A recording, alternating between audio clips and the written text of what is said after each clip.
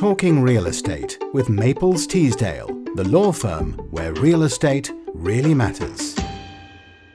Hello and welcome to Talking Real Estate with Maples Teesdale. I'm James Cox and I'm one of the associates in the firm's commercial property team. Our conversation today is the life of an asset manager with a particular focus on working within the industrial and logistics sector. Today we will consider how to get into the industry, what the role of an asset manager involves in practice, and predictions for how the role and sector will change in the future. I'm joined by two members of the Chancerygate Asset Manager team, George Jerram and Stuart McGill. George joined Chancerygate as an asset manager in 2019 and is based in Chancerygate's London office, and Stuart joined Chancerygate in July 2021 as an asset manager in the company's Northwest office. Stuart, can you start by telling us about your career path so far and what attracted you to a career as an asset manager? Hi James. Having studied real estate management at university, I went down the fairly traditional APC route and qualified as a chartered surveyor in 2009. I initially started as a property manager and was reporting into the likes of George and I, so I had a reasonable idea what the role involved and thought it was something I'd like to move on to do myself. Previously, a lot of the day job seemed to be reactive, whereas now it's nice to be able to have a strategy and work proactively and make positive changes that are directly adding value to an asset or a portfolio. Yeah, I'm sure that sounds like a much more enjoyable way of living. And George, what was your path to Chancerygate?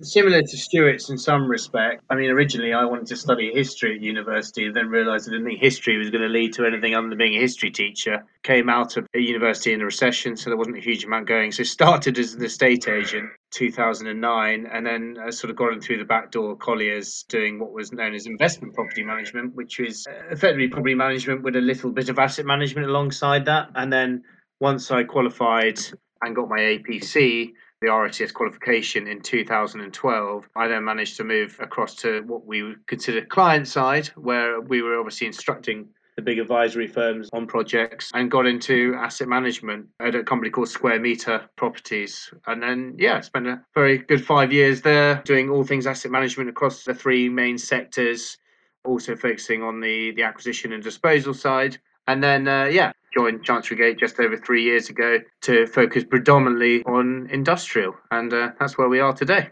Sounds like an interesting career so far. Stuart, the next obvious question is whether you have any tips for anyone looking to get into asset management, or if there's anything you wish you'd known before you'd started your career in property. Personally, and I might be slightly swayed given my property management background, that was quite hands-on, I suppose, is that you really need to be able to work closely with the guys on the ground on the property, so that's the tenants, and understand their businesses. Getting out there and meeting the occupiers you're trying to do a deal with will go a long way, rather than hide it behind emails or calls, which I suppose a lot of people are doing more so now during COVID, or were doing, so it's good to get out on the road again now. All too often we're seen as the big bad landlord with infinite amount of money and with one agenda, so I find building a good rapport from the outset and having a genuine interest really helps to win their tenants over, whether that be on a lease renewal, rent review, or just trying to get, whatever the next deal is. Yeah, I'm sure tenants are always scared of big bad landlords. George, do you have a view as to whether you must be a qualified surveyor in order to become an asset manager, or are there any other routes that can be taken? I've seen from experience to some of the younger guys coming into the industry now that you don't necessarily need to have it. And the key is experience when it comes to work experience. So you can go through a more apprenticeship route to getting into asset management. So I wouldn't say it's essential. The whole qualified thing is merely a stepping stone to moving on to better things, I would say, but it does give you a basis of knowledge in the property industry. So it's an important thing to go through. It is rather time consuming, and some of it is often quite irrelevant to what you actually want to focus on. But I wouldn't say it's essential to do to become an asset manager, but an asset manager covers a broad range of things, and it's useful, but it's not the be all and end all. Stuart, from your perspective, what skills and qualities does someone need to be a successful asset manager? I don't think what we do is particularly rocket science. It's about considering and exploring the options available for each scenario and at the property, taking advice from the different advisors we use in order to be able to make an educated decision. For example, we're not expected to have a good understanding of every market across the country, whatever town or village or city that may be in, but knowing who to ask, when to ask, just allows us to compile that information and then ultimately run the numbers. So in answer to your question, I suppose it's important to be able to communicate well and not be afraid to ask for help and not be too blinkered in your approach to a problem also, which hopefully will turn into an opportunity. Definitely. I think they're lessons we can all learn in all of our careers as well. George, from your experience, what are the main day-to-day tasks in the life of an asset manager? It varies, which is obviously a good thing in many respects because it keeps you on your toes. Generally speaking, being asset manager is all about maintaining and adding value where you can and looking for opportunities wherever you can to do that. We at Charles Gate have a few funds under management. So a lot of those are obviously financed by institutions. So there's elements of reporting required, mostly on a quarterly basis, sometimes monthly. So the reporting element is important. Alongside that, it's important to actually see the physical assets as much as you feasibly can. So it's about going out and seeing these properties, establishing what opportunities you can probably garner from them, and meeting your tenants. Now, obviously, we have property managers on a day-to-day basis who deal with the grunt work and the day-to-day management. COVID taught us a lot of things, and one of those was about, having a strong relationship between a landlord and a tenant. And there's nothing better than, obviously, subject to restrictions, meeting these people face to face, understanding their requirements, and maintaining and improving those relations, because that will only lead to hopefully more security and more income in the long run for these properties. As Stuart's probably sort of already touched on, our role is a sort of jack of all trade, masters of none in some respects. There's reporting, there's key, there's maintaining those relationships with tenants, and it's looking to add value where you can. And that changes on a day-to-day basis. Yeah, I can imagine. One of the most interesting things is, your job's a little bit different every single day. Leading on from your explanation of what keeps you busy day to day, George, do you think there are any key differences between the work of an asset manager for different asset portfolios, such as industrial, retail, and office portfolios? Yeah, I mean, I think they particularly have been highlighted over the last couple of years, have been very, very different. As you well know, and some of your listeners will know, Chancery Gate is predominantly industrial, but we do have a bit of retail and offices within a couple of our portfolios. So industrial, it's very much been over the last couple of years, particularly, it's a landlord friendly sector. So rents have been only going one way, void periods likewise. So we're very much in a strong position to dictate, not say dictate terms, but come at it on the front foot when it comes to negotiating terms with tenants on renewals, re-gears, rent reviews, and obviously open market lettings. When you compare that, I suppose, to offices and retail, it's a completely different situation. We do have an office, for example, in the centre of London. We refurbished going on for 18 months ago now, and we still haven't got anyone to take the unit.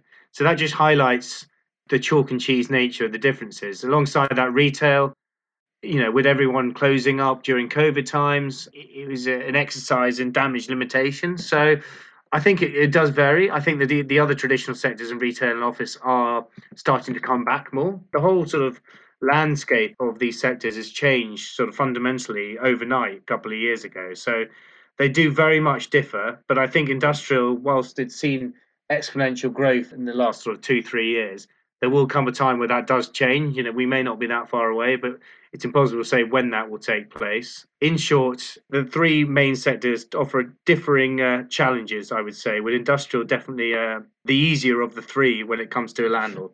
Yeah, definitely. And as you said earlier, it's always about the relationships between landlord and tenant and keeping those as strong as possible for when you do enter those darker times. Stuart, in your role now, is there anything in particular that you look for in an asset?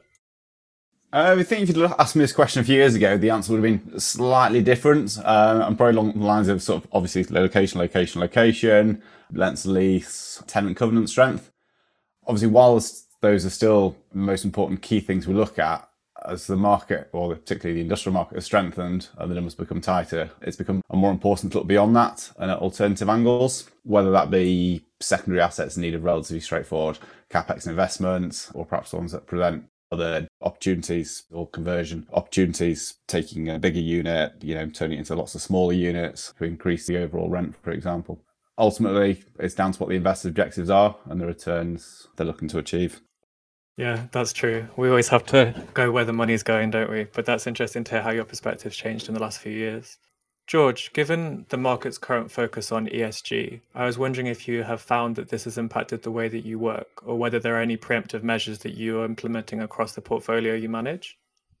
Yeah, I mean, as you said, it's become much more prevalent. Something that we've recently highlighted is obviously the energy efficiency of buildings. And we've seen in our domestic lives how the cost of energy is going up and we need to become more efficient when it comes to its usage. So one thing that we're doing at the moment is we're running an exercise on a couple of properties, for example, to look at how we can make them more energy efficient in the future. The EPC legislation is due to change towards the end of the decade, and it needs that they have to be a minimum of a B grade by 2030 with some exemptions. Now, that legislation could, of course, change. However, we're likely to think that investment values and subsequent the ability to trade some of these properties will start to become more difficult because of the quality of the assets and how energy efficient they are. I only think it's going to become more and more important in the years to come. And I think a lot of people, a lot of funds, having spoken to property managers and experts in environmental, is that a lot of people continue to kick the can down the road and not to worry about these things. And then suddenly, the chances are they quickly realise that ESG is something that we need to focus on now. So we're trying to get ahead of the curve on a lot of these properties to make them more efficient. And yeah, as I say, it's something that becomes more and more relevant on a day-to-day basis. Yeah, definitely. In order to improve these properties, are you focusing on the type of assets you purchase in already being compliant, or are there sort of works that you're affecting across the portfolio on assets that aren't, say, up to scratch at the moment? I think it's both. I think it's only becoming more and more important that we focus on it when we look at investments. For example, you receive your data site invite, you receive all the necessary information, and if a few of the properties highlighted are, say, F rated or even worse, for example, you're going to say, well, actually, that's not good enough. Something needs to be done about that. Or we need to have a price reduction to reflect the cost to improve these buildings. So we are definitely looking at that from an investment perspective. I don't think it was necessarily our main focus over the last couple of years, but we definitely are moving in that direction. But at the same time, as I said, it's something that we're looking at on the buildings we own, because a lot of them we will be preparing to sell them in the coming years, and we want to make them as attractive as possible. So it's key that we do that with enough wiggle room and enough time to spread the cost of any works that need to be done. Yeah, definitely. These things always take a lot longer than you expect. Stuart, another key change that's happened across the market following the initial stages of the pandemic is a move to turnover rents for retail assets. Is this a change you expect to see in the industrial logistics market in the near future, or do you not think it's really applicable? Quite a short answer to this, James. I don't think they've quite filtered their way over to the industrial market yet. That's not to say it won't happen, and no doubt some tenants, depending on their businesses, will try. But as a landlord, we'd generally be more comfortable knowing where we stand and what income is forecast for the coming month and quarter or years. And apart from anything else, nobody really likes having to calculate turnover rents. Yeah, I can confirm on a legal side, we're happy to keep it simple as well.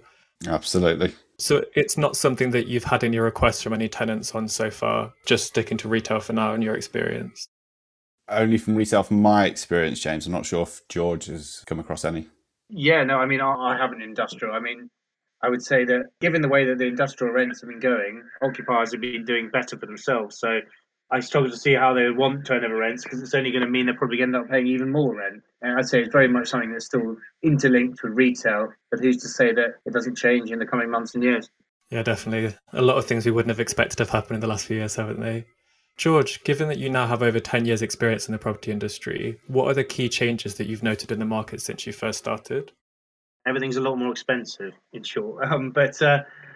Yeah, I mean, as I think I touched on with one of your earlier questions, James, I started in this industry in a recession where the cost of capital was fairly excessive. The banks were obviously in a very different position than they are now. There simply wasn't a huge amount being traded.